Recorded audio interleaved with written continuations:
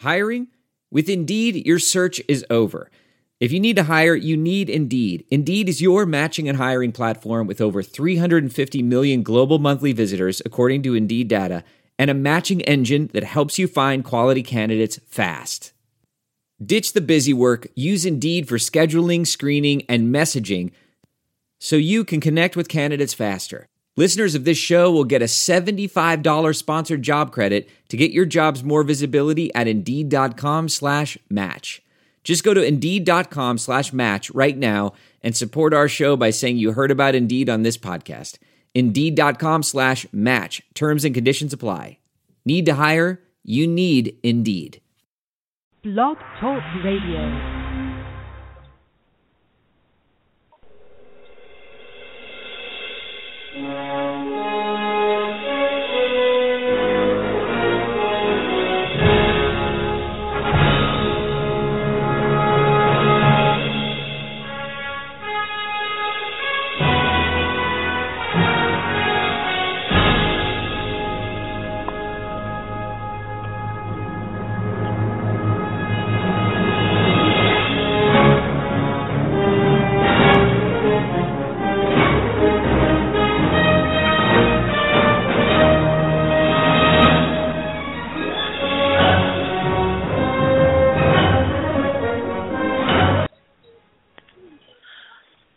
Good evening. It is Back to the Future Day, hence the introduction music. TJ, happy Back to the Future Day and happy Spittoon Week to you. Yes, happy Spittoon Week to you as well. Doesn't always feel like, well, it feels like a rivalry about as much as the Colts-Patriots does. You know, occasionally you have to beat them for them to consider you a rival, but hopefully sometime soon IU can get back to making this a legitimate rivalry. Yeah, they've played every year, or not every year, but they've played for the Spittoon since 1950. IU has only won it 12 times. Before the Spittoon, IU was 3-0-1 against Michigan State. So you wish that they would have played for the Spittoon before that. But anyway, we're upbeat. It's another college football Saturday. I have put the Rutgers loss behind me after watching the Colts on Sunday night run that cockamamie fake punt. Bad things happen. So anyway, TJ, let's dive into Michigan State. They're ranked, I believe, fifth in one poll, 7 in the other. And they have a very stout team. They're in play after last week's craziness, still for the Big Ten East Championship. I didn't read the article, but apparently there is some kind of crazy tiebreaker for the Big Ten East if it ends up that way. So Michigan State has a lot to play for against Indiana this week. Yeah, they absolutely do have a lot to play for. Like you said, they're still in the running for a Big Ten East title. They are still in the running for a college football playoff spot. I know that their marquee win, or what they planned on being their marquee win, the non-conference against Oregon, does not look near as impressive now as we thought it would, but still, that showed the committee that they were ambitious about scheduling. I think they'll get rewarded points for that if they're able to stay in the race for a playoff spot. You have to figure that the Big Ten is going to get one team into that playoff based on what it's looking like right now. So Michigan State, and Ohio State, and I guess you could say Michigan, if things completely go haywire. You could have a 2-loss Michigan team maybe sneak in there, but so Michigan State is vying to be one of those 4 teams in that college football playoff. Their first goal, of course, is going to be to win the Big Ten East, and to do that, they need to avoid slipping up against IU. They're not the only team with a lot to play for, though. The Hoosiers have lost 3 in a row. We are all aware of what has kind of transpired over these last 3 weeks. It's been really 3 very different games. Ohio State, they lost, but you felt good about things. Penn State, they lost, but you said, well, it was ugly, but, a ton of injuries, and that's going to happen when you have a ton of injuries and don't play all that well. And then Rutgers, we've said all that we can and thought all that we want to about that one. So IU needs to, at the very least, They need to go out, put together a solid. I would really like to see a consistent performance. What we've seen so far this year has been every game has featured quarters where IU has looked really, really good. Every game has also featured at least a quarter where IU has looked really bad, and then it's featured some mediocre play in between those spurts of good and bad. So, and a lot of teams are like that. IU's not unique in that, but I feel like Indiana is a bit more, I guess you could say, bipolar than most. And I would really like to see them put together a solid, consistent 60 minutes. I certainly am not expecting a victory, but I think it's going to be very interesting to see, and we talked about this on Monday, to see how this team mentally gets themselves into it this week in practice. We're not going to see that, but we will see the results of this week's practice on the field on Saturday. If they come out and lay a total egg, I think it's safe to say that, last Saturday was a crippling mental thing for this team, and they're going to really struggle the rest of the season to produce anything looking like a good team. But if they can go out on Saturday, be competitive, show good effort, show good fight, I can throw in some more cliches, Chuck Briano style, grit, character, all that type of stuff. But everybody knows what I'm talking about. If they can put together a solid 60 minutes, I'll feel a lot better about them moving forward. But both teams with a lot to play for, and then, of course, like you said, the old brass Spittoon. I don't know if Michigan State regards that with any type of acclaim, but it would be really, really nice to capture a trophy back and have two in the trophy case at the same time. Yeah, they do.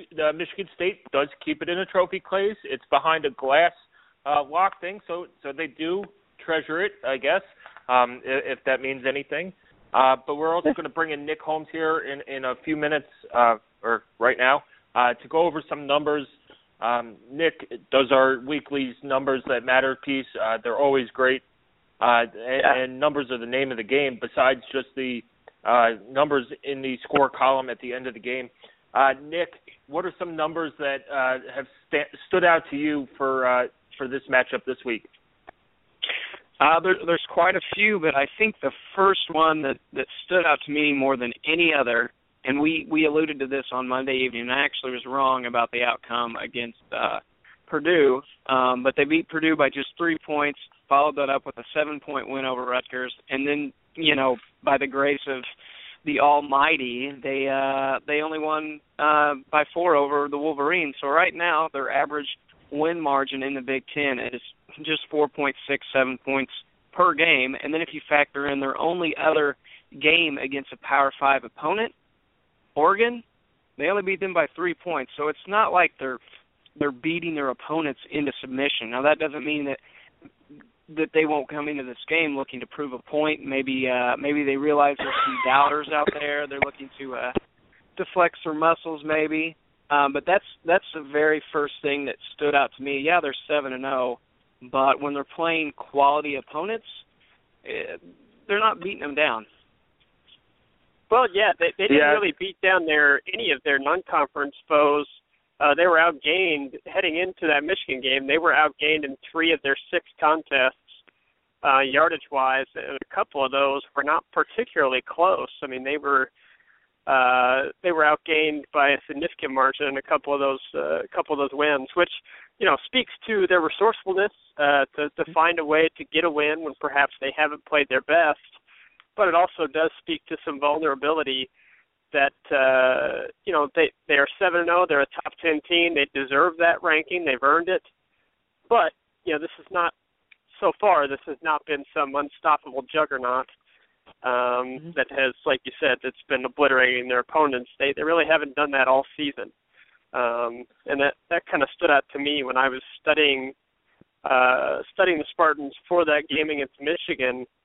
Was that the numbers really don't speak too kindly for them, and that's why in kind of the advanced stats, S&P Plus or the Football Outsiders, they are not considered a top 10 team in those advanced stats rankings, mainly due to their underlying yardage numbers that they really haven't been too impressive there. Yeah, and they are dealing with some injuries. That's a caveat. They are missing one of their best linebackers, and they've been missing some linemen. I think both Jack Conklin and Jack Allen have been missing time. TJ, do you know if they're going to be back this week? That is up in the air. I believe that they're expecting Jack Conklin to be back. They have not released anything this week about whether or not they're practicing.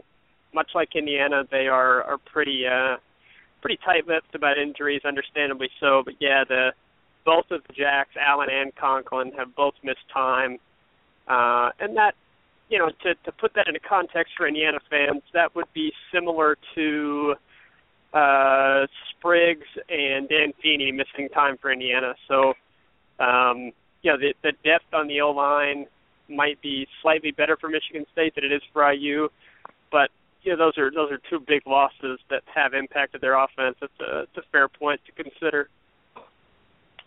Oh, yeah, and it just looks like this Michigan State team just isn't as good, even though they have Connor Cook. It's kind of the opposite. I was rewatching the first half of the Oregon game last week, and both teams scored, I believe, on their opening drives, and they had Michigan State went 70-something yards in 3 plays, and Oregon went 70-something yards in 13 plays.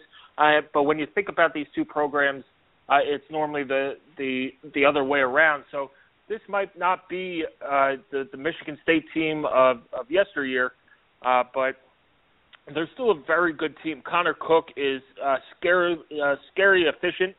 He's completed 116 of 202 passes for just over 1,600 yards, 13 touchdowns to 2 interceptions ratio. So he's the guy that Indiana has to shut down. They have some excellent receivers. Aaron Burbridge is having a terrific year, 702 receiving yards and 4 touchdowns. Josiah Price, who killed IU last year, is an Indiana kid, is another weapon. Jarrett Kings is another weapon. But their run game isn't as good as it used to be. So it's kind of a different feel to this Michigan State team, if I'll put that out there like that. Yeah, you're spot on about Burbridge. That was another thing that I had picked up on. He's had 5 games where he's went over 100 yards receiving. So Fant and company will definitely have their hands full. And granted, he's not nearly as explosive as Carew. Carew had scored 6 touchdowns over his last 2 games, but he's definitely one of Cook's favorite targets. And you alluded to the rushing attack of Michigan State not being quite where it had been in yesteryear. Right now they're averaging 157 yards on the ground per game, a little over 4 yards per rush. That's 84th best in the nation, yards per game at 157. Per comparison's sake, I use at 195, just around 4.2 yards per carry, and they're 40th in the nation. So yards per carry is pretty similar, but like you said, they don't seem to be relying on the run game. TJ, you had talked about this team's resourcefulness, and I think it's more than anything just they don't shoot themselves in the foot. They've only turned the ball over 3 times this year so far, which is 4th best in the nation. And then as far as penalties, they've only been penalized 37 yards per game, which is 8th best in the nation. So right there, that just shows you that, this is a disciplined team that, maybe not as explosive or as dominant, but like we said, in close games, they're not going to beat themselves. Yeah, that's it's a really good point. I'll throw in something on Aaron Burbridge. He's had more than twice the number of targets that anyone else on that team has. Garrett Kings is second in targets, but it's definitely very clear that Aaron Burbridge is his go-to guy. I'm trying to 73 targets for Burbridge. Kings Jr. second with 35. So that gives you a pretty clear indication. And I'll ask you guys this. I had some problems with the way that Indiana chose to attempt to cover Leonte Carew. I thought that Richard Fant did a pretty good job when he was given the chance, but and you'll see some teams do this, some teams just have it schematically where they are not going to switch guys sides of the field. They're going to stick Fant on one side and stick, in this case, it was Andre Brown Jr. for most of the game on the other side. They're not going to have a shadow or receiver. I really thought that IU should have had Richard Fant shadowing Leonte Carew, and they did a tad bit. It's not like they just stuck Fant on one side and stuck him there forever. But for the most part, they did not have Fant shadowing Leonte Carew. I thought it burned them. And I'm wondering if you guys are expecting or hoping to see Richard Fant get the assignment of shadowing Aaron Burbridge, or if you think it'll be similar to what we saw last week in terms of scheme. Hopefully, they figure it out. I do agree with you that it was a mistake putting, not switching Fant. If you're going to have a corner that leads the nation or leads the Big Ten in pass breakups, you got to use him. Otherwise, you're going to take him out of the game guarding some other guys. Like, who cares if he shut down Rutgers' number 2 receiver? It's not a big deal. The guy who's going to kill you, who you can't let beat you, was Leonte Carew.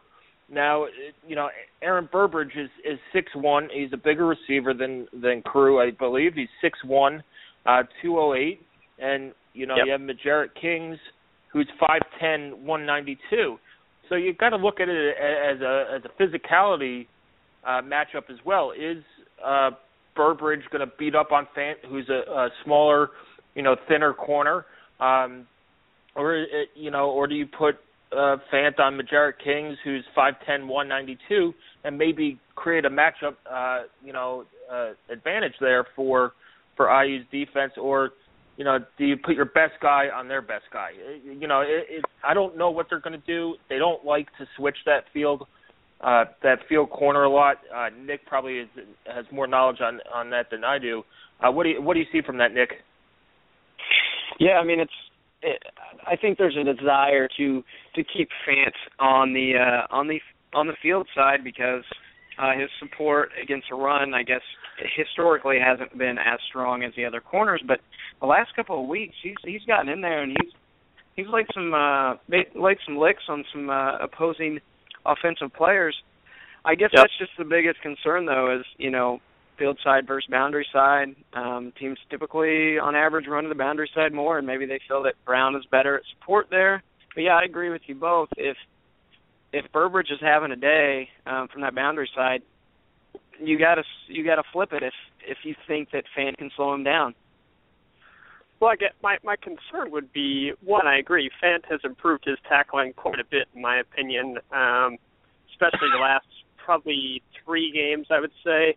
But number 2, my concern would be, yes, Burbridge is 6'1", he's a bigger target, so you worry about Fant's size, but IU doesn't have a lot of options that I would say you'd be excited about putting on the field against him that do match up with him physically much better than Fant does.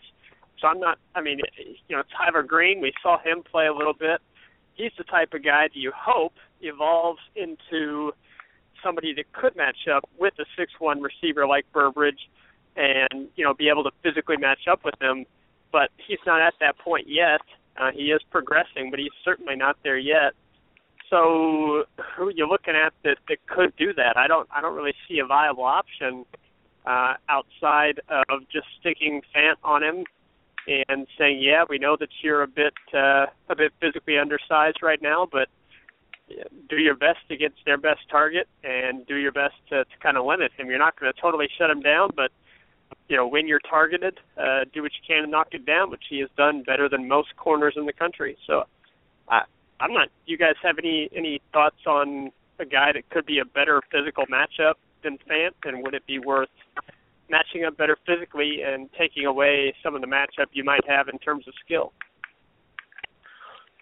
You're right that Tyler Green is that guy who can be a guy who faces a bigger receiver. I think Green is 6'2" or 6'3", and what you want him to develop into is a kind of Antonio Cromartie guy as a bigger corner who's longer, who could jam receivers at that line of scrimmage and go up and make plays and get the ball. But, they're freshmen, and secondary positions are tough to learn.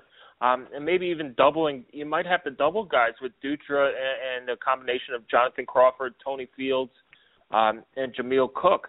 So, don't be afraid to double guys. And it's going to come back to that defensive line. If they don't get pressure on Cook, and that's Cook's weakness is when he gets under pressure, his fundamentals fall apart. And when his fundamentals fall apart, his accuracy goes down. And he'll throw interceptions. He'll throw balls in the dirt. He'll throw them high. So, you could have Revis and Cromartie out there guarding these two guys, but if you don't get to Connor Cook, he's going to pick anybody apart, no matter who's guarding them. So I really think that it does shift more now towards the defensive line and these linebackers. And if you have to double one of these guys, if they're going for having a day, then double one of these guys. Yeah, you make a really good point, Sammy, about getting to the quarterback, and throughout the season that's been an issue one week, and it's looked better the next.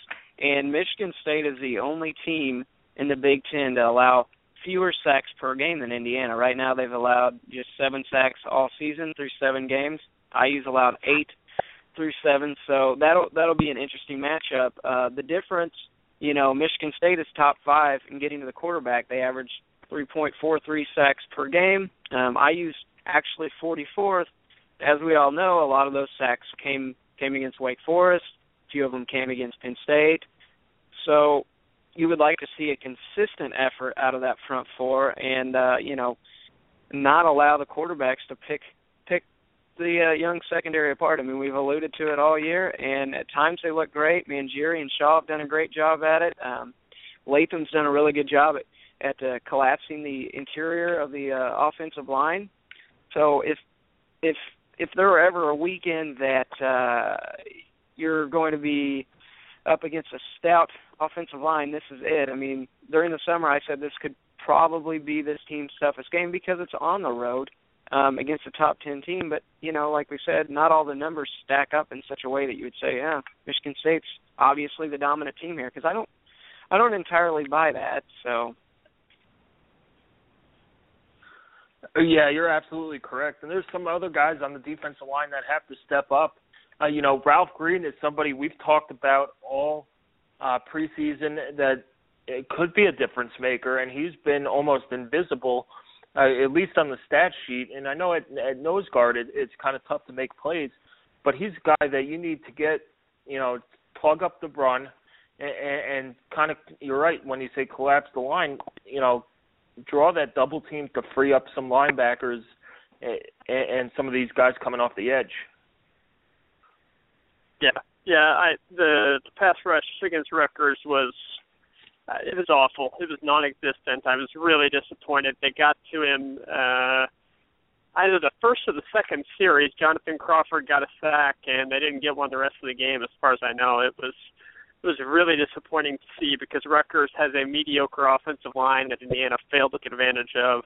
Now they're going against an elite offensive line, especially if the Allens are back, or if the Jacks are back, Conklin and Allen. If either one of those are back, the line just gets even better. So, they're going to be challenged all week in practice, I'm sure, to produce better on Saturday.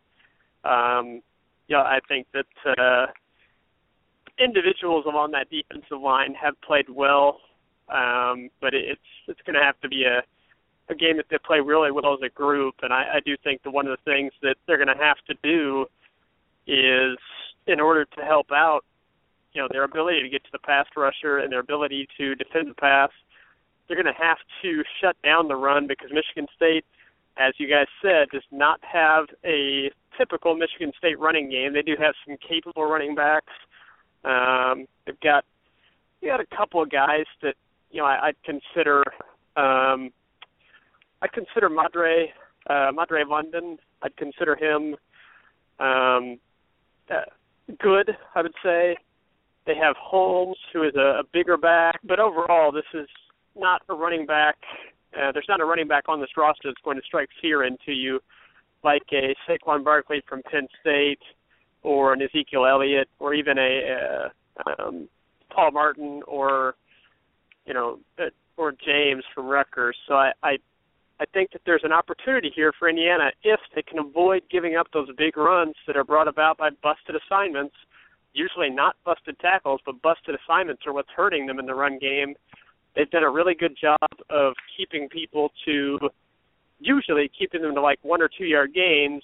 They just have to cut out those big 20 to 30 yard runs that are hurting them right now, that are coming about from either it's mental mistakes when the play starts or it's mental mistakes when they line up. They're just getting in a slightly wrong position, and the opposing running back is just hitting that hole and making them pay. It's usually not missed tackles that are causing that. So if they can stop that, cut those big runs out, and hold Michigan State to under 4 yards to carry, I think you'll feel good about your ability to then pursue the pass, which Michigan State is probably going to aim to have Connor Cook throw somewhere between, I think they'd like to have him throw in like the low to mid-30s attempts-wise. He threw it 39 times against Michigan. I think that's a bit more than they'd like, but Michigan obviously a very stout run defense. And Connor Cook has only thrown for 300 yards or more 2 times this season. So, and that's come in the past 2 weeks. So he's finding his rhythm. He's played very, I'd say very smart football for the most part. He's taken care of the ball extremely well, but he hasn't exploded for big yards yet. So the potential is there for this defense of IU to rebound a little bit if they can do the things we talked about, pressure the passer a little bit, get into space, force him to throw off of some happy feet, not set his feet. If they can contain Aaron Burbridge, force somebody else to beat them, and if they can just limit the running game, don't let that Michigan State running game get on track, then you'll feel pretty good about holding this Michigan State offense. I don't know. I think the target number is probably 35. Is that fair? The passes? No, their points 35 or under. I think you feel pretty good about your defensive effort. Yeah, if you keep them to 35 and they're not, silly points, it's not like, guys, right. Like as long as you don't mess up, I think 35 points is a good goal. It's just over IU's average. IU's averaging giving up 34.1 points per game. You're probably, if you hold them to 35, I'd like to see it less. I think if you hold them under 35, you have a good chance of winning. It's very tough to score on this Michigan State defense. So, 35 would be a decent performance, but I think in order to win, you might need to hold them to 28 or less. Yeah, I'd agree with that. We've not really we've not really had an opportunity to show outside of the Wake Forest game what we can do with a full arsenal with hopefully a completely healthy Nate Sudfeld, and it still remains to be seen what Jordan Howard's going to look like this weekend. Fingers crossed that he'll be able to play. It would be nice to, like we had alluded to on Monday, to have that 1-2 punch of, ground and pound with Howard, and he's not 3 yards in a cloud of dust running back. Don't get me wrong there, but then you have your lightning with Mike Majette. So it'd be interesting to see how much that would come into play on Saturday if you could. I think slow the game down a little bit and allow your defense a little bit of extra rest.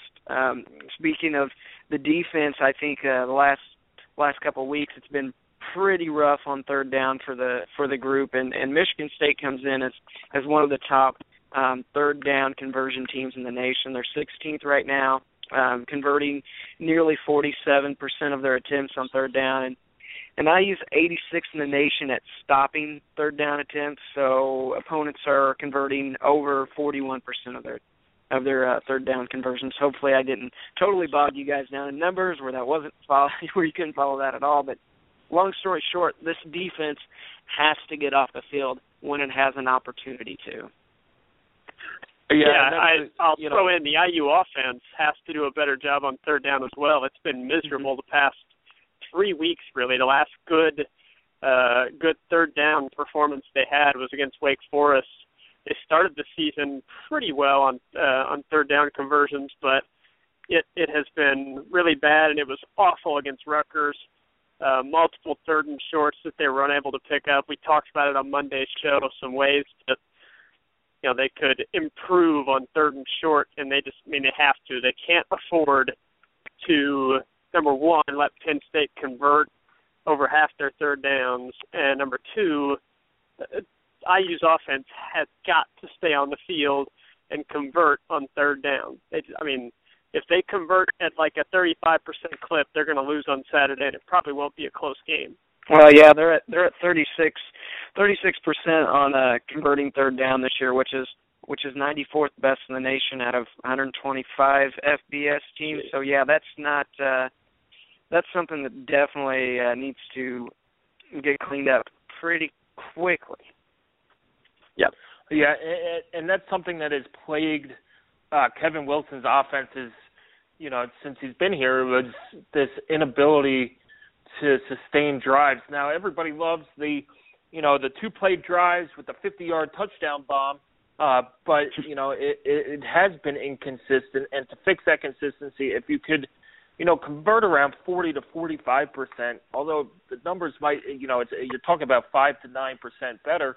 But if you could get an extra couple first downs, take an extra few minutes off the clock, keep your defense off the field for a few minutes, and really wear down Michigan State's defense. And you could do that if Jordan Howard comes back, and he could get you 4, 5, 6 yards a carry and set you up for second and manageable and third and short, and really move the chains. And it's something that really goes back to 2011 was a wash. I'm surprised they even converted a third down conversion with Dusty Keel and Ed Wright Baker.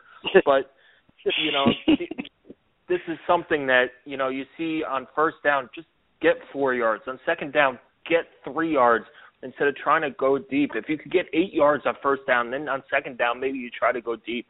But I use kind of too reliant on the big play.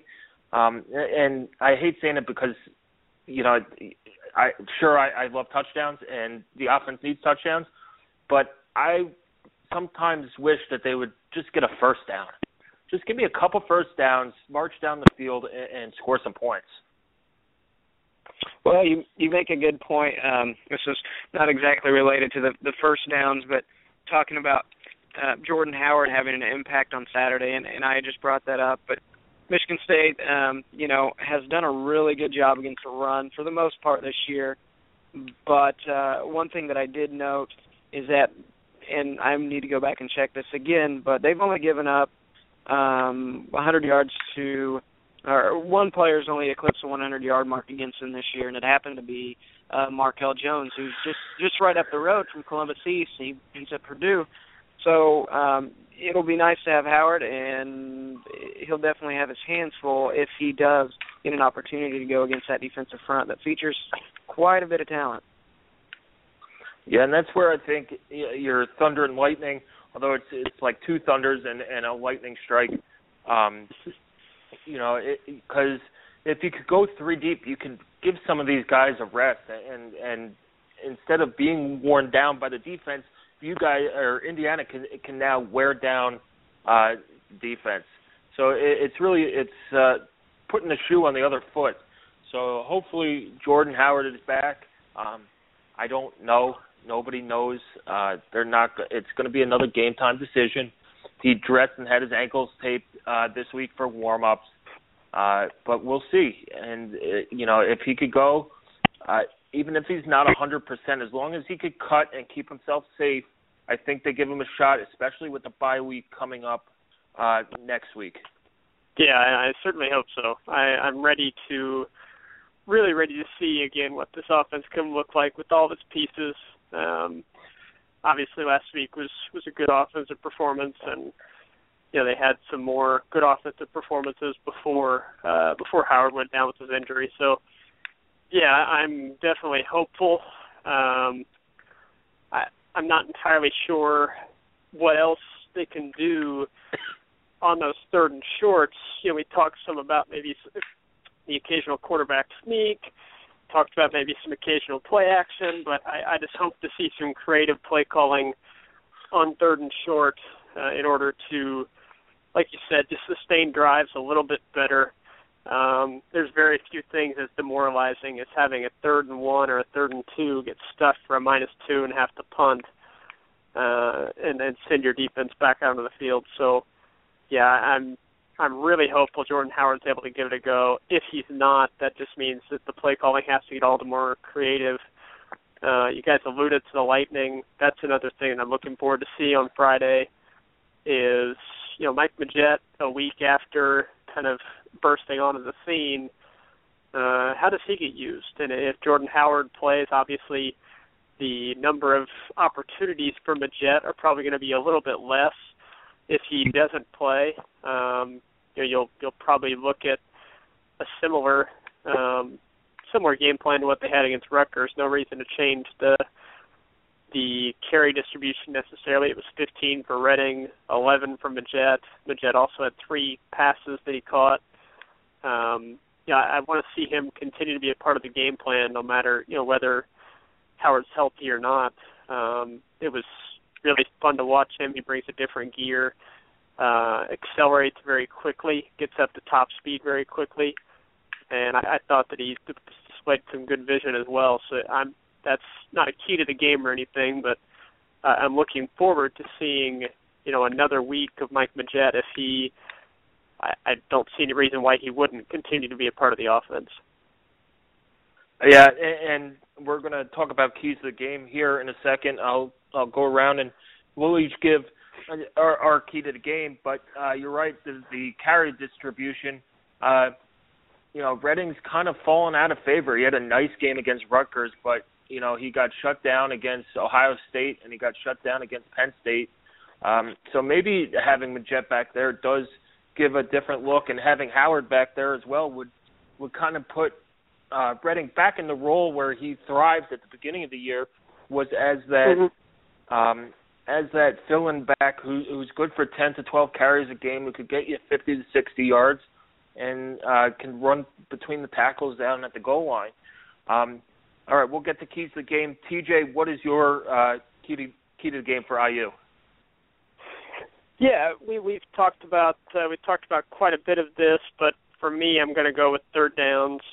2 of 10 last week on third down for Indiana, plus the 1 of 4 on fourth down against Rutgers. Rutgers went 12 of 20 on third down, and they were 1 of 2 on fourth down, and that included multiple third down conversions in that fourth quarter that, just crushing blows to have 3rd and 6. Oh, that's an 8-yard gain. 3rd and 8. Oh, that's a 10-yard gain. 3rd and 4, or 3rd and 2. Oh, that's a 40-yard touchdown run. It was really crushing. And then there were 3 of 16 against Penn State, only 7 of 22 against Ohio State. And then, like we mentioned, Michigan State converts third downs at a very good rate, and they do a pretty good job on defense of getting offenses off the field by shutting them down. It's not an elite defense. I think that Penn State is significantly better, probably not overall talent-wise, but I think Penn State a little bit better discipline, a little bit better schematically. But Michigan State, a very good defense. That's going to be a test, but Indiana, heading into that game, is going to have much more of a full arsenal of weapons than they did against Penn State. So I'm just looking forward to seeing that battle on third down and seeing whether or not Indiana's been able to make any corrections this week to improve on both sides of the ball on third down. Yeah, how about you, Nick? What's your key to the game? Well, I mean, the first one's kind of a no-brainer, but winning the turnover battle is, I believe, of the utmost importance for this team for multiple reasons. One, just getting the opposing offense off the field. 2, being on the road, you need to take the crowd out of the game. And I've been up to Spartan Stadium. I know you've been up to Spartan Stadium, Sammy. they're a loud crowd. They're an excited crowd. They're behind their team 110%. I know that's really cliche, but it's true. They really buy into their football program for good reason. When you're playoff bound or playoff contenders, you're going to have that. But the games that IU has played their best in, they've won the turnover margin, aside from last week. But 3 turnovers in the second half are largely what cost them that game. So first things first is, if you don't win the playoff margin, the turnover margin, you at least need to be equal by the end of the game. So that's number one for me. And then we just talked about this defense all night. It's good. It's not great.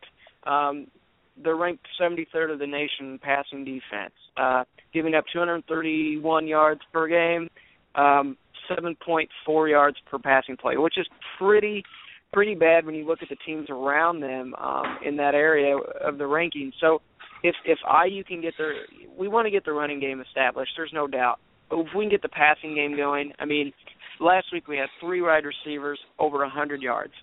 I don't remember the last time that happened. I would assume it's probably when Doss, maybe Belcher, and Turner were on the team back in 2010 or 9, possibly, with Chappell at quarterback. I don't know that for certain. But reducing drops and getting the passing game going, I think, are pretty huge keys to this game, because Michigan is susceptible through the air. Yeah, and you're both correct. Those are 3 or two keys to the game that I'll likely put in my keys to the game. Third downs, those are momentum changing downs. They're money downs, as coaches will say. And Nick, that crowd at Michigan State, it's an electric atmosphere. They're right on top of you. It should be, if not sold out, a close to a sold out crowd. It's a 3:30 game. It's an important game, so not dropping balls, converting on third downs. Don't give them a reason to cheer. So that's both of those are spot on. My key to the game kind of combines both of them. Take this crowd out of it early. I think it's a perfect opportunity for IU to go on the road. They leave all the negativity behind in Bloomington. You have to have the us against the world mentality. Only the guys in that room believe that they could win, that they're going to get 6 wins and go to a bowl game. And that's the attitude that they have to take the rest of the season. And it's a perfect time, instead of playing at home in front of 20,000 people who are just waiting for a reason to boo them off the field. You're going on the road. You take the mentality of, hey, it's these however many, 75 guys on the trip, 50 guys on the trip. It's us, and that's all that matters. So it's us, the coaches, and the small amount of family and friends in the stands. It's us. This is what we're going to war with, and to hell with everybody else. So that's the mentality IU has to take into this. I think that's the key to the game for me, including your guys' two keys. I think if they do all of those things and play angry football, they might come out and really shock everybody. Yeah, I don't see anything's possible. Anything's possible. I don't see any reason why not. Last week was tough. Obviously, Penn State was not a great look, but like we said, everyone knows you're playing 2 men down. And then Ohio State, you were a play away from at least tying that game, if not winning that game. So, the old saying, you're 3 plays away from being 6-1, and I'm sure the reverse could be used. You're 5 plays away from being 1-6 at this point. But the big point is that this team's clearly talented. There's no issue there. It's going to be first and foremost just getting out of their own way, minimizing mistakes, minimizing inopportune time for penalties, minimizing turnovers, which weren't an issue until Rutgers, until there's about a 10-minute span where the wheels came off. So don't shoot yourself in the foot, because this is as a talented team as Wilson's had, and any prior coach for that matter that I've seen in probably the last 15 years.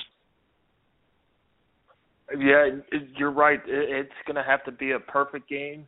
In a sense, yeah, you can make a few mistakes. Just because that's the nature of football, you're going to mess up one or two times. But yeah, look, the season's on a brink right now. And sorry to steal a corny IU basketball title there, but it's going over the edge. And people are, we've all read the comments on the site. People are done. And they're fed up. And, this win's not going to be a program-changing win. It's your fifth win. And we'll see where it goes from there. Guys, there are some good matchups in the Big Ten this week. I believe there are 4 or 5 other games. Let's touch upon those real quick. TJ, let's start with Ohio State at Rutgers. What do you see from the Buckeyes? They're changing a quarterback. Is this kind of a trap game for them? I don't think so. I think that I really think it's high time for J.T. Barrett to take over as the starter. I've seen a lot of Ohio State this season studying for this for the Big Ten viewing guide and for the Big Ten recap, and just as a fan of college football, every time that J.T. Barrett comes in the game, their offense looks just crisper to me. Looks to be operating a little bit higher tempo. This is not to criticize Cardale Jones. I think he's a very good player. I think that J.T. Barrett is a better fit for the Ohio State offense, especially with the amount of, they've got some injuries at wide receiver, and they also have some guys that just aren't quite clicking at wide receiver. I don't know if it's timing. I don't know if it's just a different role for them. But they've got some guys that just haven't clicked at wide receiver. It's certainly not a lack of talent. They got plenty of that there. But I think this team is at its best when they are running the football 75 to 80% of the time. And I think that having J.T. Barrett plus Ezekiel Elliott as that kind of running back, quarterback duo to run that zone read, run the inside zone plays, and then also J.T. Barrett's ability to beat you when things break down in the pocket.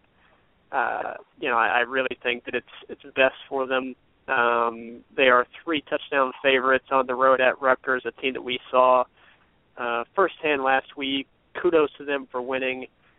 They did what they could to take the game that IU, somewhat handed to them and somewhat they took. I don't know the status of Leonte Carew, but if he doesn't play, Rutgers' best hope is to, just run the football with Martin and James and Hicks. But Ohio State's got a really good run defense. So I just think it's a poor matchup for Rutgers. I think Ohio State's going to roll, and I really think that they are going to hit their stride here with J.T. Barrett as quarterback now. Yeah, it'll sure be an interesting dynamic. We'll see if Cardale, one of the things Urban said today is that, Cardale has to stay into it and stay engaged in the program, in the game, and can't get too down on himself. Next up, we're going to go head out to Lincoln, Nebraska. Northwestern, who's kind of hit the skids here. And we'll see if they could rebound against the Nebraska team who's trying to find their footing and maybe get back into this Big Ten West race. Yeah, Nebraska still has a chance, an outside chance, a very outside chance in the West, just because they have not played the leaders, the Iowa Hawkeyes, yet. So they do still have a little bit of a chance. They're 3-4, 1-2 in the Big Ten. Northwestern 5-2. They've lost 2 in a row now. And the defense really has been hammered in back-to-back weeks. They give up 38 to Michigan, gave up 40 to Iowa. Most of that coming to Iowa's backup tailback, Akram Wadley. So I'm not entirely sure what to expect of Northwestern. What I do think is becoming apparent, and I kind of saw this even when they started 5-0, was that their offense is just not capable right now of winning a game for them. it's got to be the defense that wins the game for the Wildcats.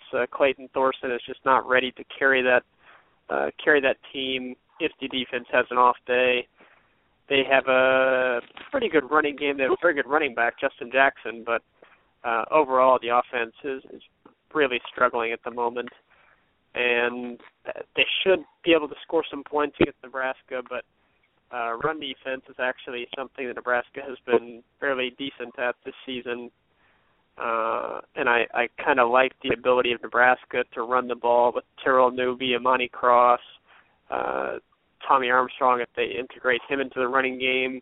You know, the strength of Northwestern's defense is the secondary, and the strength of Nebraska's offense should be their running game and then using play action off of that. So games in Lincoln, the intangibles would tell you it's time for Nebraska to actually get a home win over a team that is maybe considered their equal right now. So I'm looking forward to, this is the only noon Big Ten game, surprisingly. There's usually 4 or 5 on it at the same time at noon, but this is the only noon game, and I'll be watching it to see whether or not Northwestern can keep what looked like a very promising season together, or if it really completely falls apart. Yeah, that's definitely one of the. It is weird that that's the only noon game. There are 3:30 games and an 8 o'clock game, and that's the Rutgers Ohio State game. TJ and Nick, the next game is another big game in the West. It's Wisconsin, who's 5-2, 2-1. Illinois is 4-2, 1-1. Illinois is hanging around there, 1-1.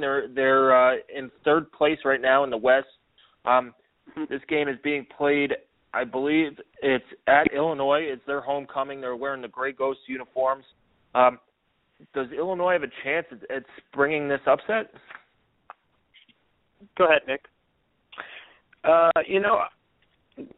They only got beat by 9 points by Iowa. Playing at home, I say why not? Now, obviously, you guys are a little bit more well-versed in every team in the Big Ten more than I am. Obviously, I spend most of my time studying all the numbers for IU's upcoming opponents, and we don't have Illinois on the schedule this year. But, yeah, I mean, they've looked strong in games now, okay in games. They barely slipped by Nebraska on what it takes 6 attempts to score a touchdown. Is that right? Yeah. So, I mean, it's home. Wisconsin's been up and down throughout the season for the most part. I mean, why not? Yeah, they're without Corey Clement running back. They're without Taywan Deal at running back.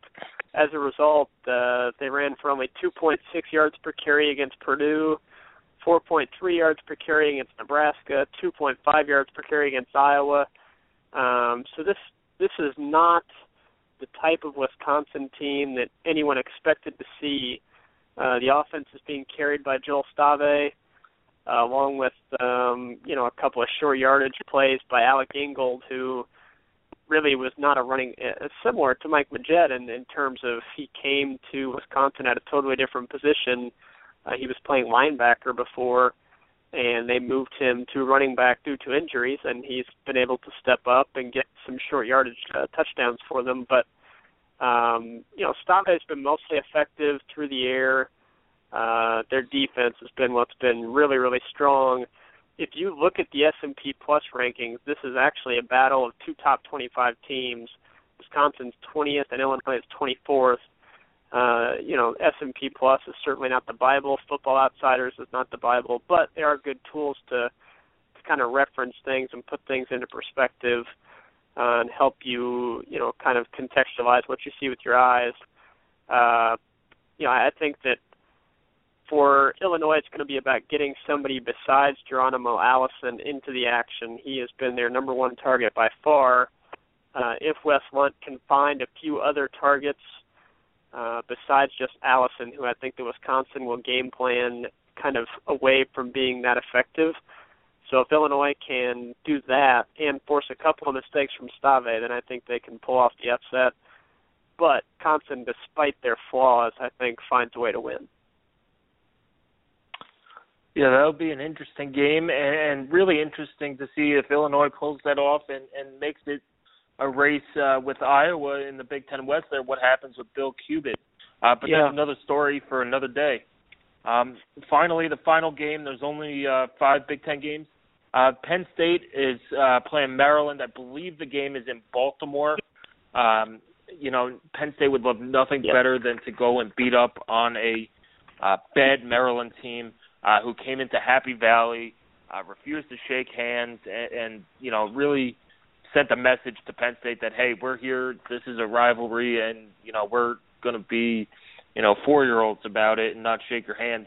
So I think there's bad blood between James Franklin and Maryland, and I could see, Penn State's a little frustrated after the loss against Ohio State, and they really take out their frustrations on Maryland and show them, hey, we're Penn State, and we're here to basically, knock the snot out of you. Yeah, the interesting thing about that, James Franklin, former coach in waiting at Maryland, he left to take the Vanderbilt job. I don't know. I'm not the biggest James Franklin fan, and I know that some others have some major issues with his kind of in-game execution and his in-game time management and play management, but I think that Maryland would probably take that as opposed to be looking for another head coach here this coming off season, but plopping down some of that Under Armour money to find somebody. But Penn State, if people didn't see their game against Ohio State, I thought it was much closer than the 38-10 score would indicate. Penn State had some chances early on to stake themselves to a lead. They were unable to capitalize because their offense just isn't very good. But Saquon Barkley appears to be a special talent. I chose him preseason as my Big Ten freshman of the year, and I might have actually gotten something right. Maybe. We'll see. But he looks awesome. He's averaging 8.3 yards a carry right now, and he torched Ohio State. I think it was the best rushing performance they've had put on them since Tevin Coleman. Nobody knows what to expect from Maryland. They're coming off of a bye week. They're going to be working with Mike Locksley as their head coach for now. He's not going to be getting that job. I think they might try to keep him on staff because I guess he does a decent job recruiting, and the players apparently like him. But he's already been a head coach, and it was a disaster. So I don't really think that Locksley is a candidate for that job, but you never know what's going to happen with kind of that first game under an interim head coach. The players certainly didn't appear to have that much love for Randy Edsall, so maybe they come out playing for Mike Locksley. We don't have a clue, but just on paper, I don't expect for Maryland to have much success on offense unless Perry Hills is able to run the ball really well as a quarterback. He did that against Ohio State, had over 100 yards rushing against Ohio State, but I think the Penn State defense plus Saquon Barkley is going to be enough, and who knows, maybe Christian Hackenberg will actually, have a good game. I kind of doubt it, but I also kind of doubt that they need it. Well, speaking of, I was going to say, TJ, speaking of you being spot on about Barkley, I can say I took a flyer on Hackenberg as my Big Ten offensive MVP, and so far, yeah. Well, I had several wrong as well, but we're gonna run something sometime soon, aren't we? To do like an update on how close or bad our predictions were. Yeah, we'll do something during the bye week. Okay. I don't know if we really want to see how bad we've done, but we'll take a look back at our preseason picks, our busts, and our sleepers, and and our all Big Ten teams, just to see how we're doing. But we all had better than Iowa. others. We all had Iowa, right? All had Iowa 7-0 undefeated, didn't we? Yeah. Just don't look at my playoff preview from the summer. They were my They were in my Final Four. I compared him to Hawkeye on the Avengers, so let's not go back to that. Well, he might get his own movie, so. It's true. Anyway, guys, TJ, I know you got to run. It's bedtime, and it's also the it's Cubs time. So good luck to you. Nick, thanks for joining us as well. It's always great to have the two of you on with me. Enjoy the weekend and watch all the college games you can. Going too fast for me. Thanks for having me on, guys. Yeah, absolutely. Thanks. Have a good rest of the week, everybody. Thanks for listening. Go Hoosiers. Yep, thanks for listening. Enjoy Back to the Future Day. Enjoy the various sports on TV tonight as well. We'll have all your coverage for the Indiana-Michigan State matchup, the battle for the brass spittoon.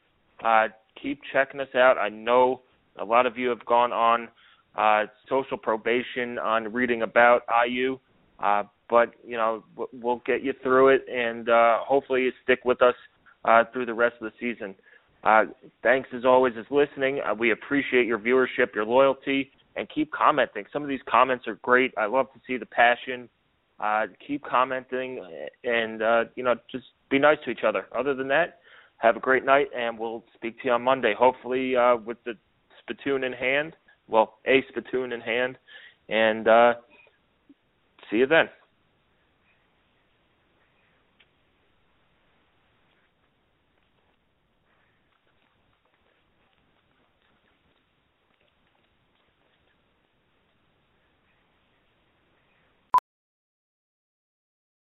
Professional welder Shayna Ford used VR training developed by ForgeFX to hone her skills as a welder. The more time that you spend practicing it, that's what separates a good welder from a great welder. VR training can help students like Shayna repeatedly practice specific skills. Virtual reality definitely helps because the more muscle memory that you have, the smoother your weld is. Explore more stories like Shayna's at meta.com/metaverseimpact.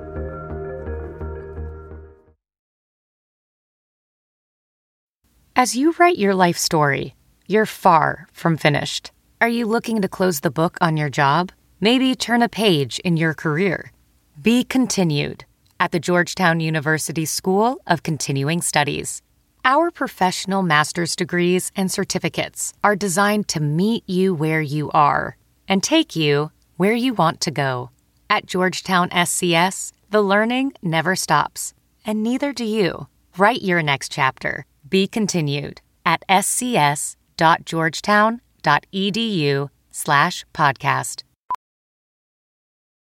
Welding instructor Alex DeClaire knows VR training platforms like ForgeFX help students master their skills. There's a big learning curve with welding. Virtual reality simulates that exact muscle memory that they need. Learn more at meta.com/metaverseimpact.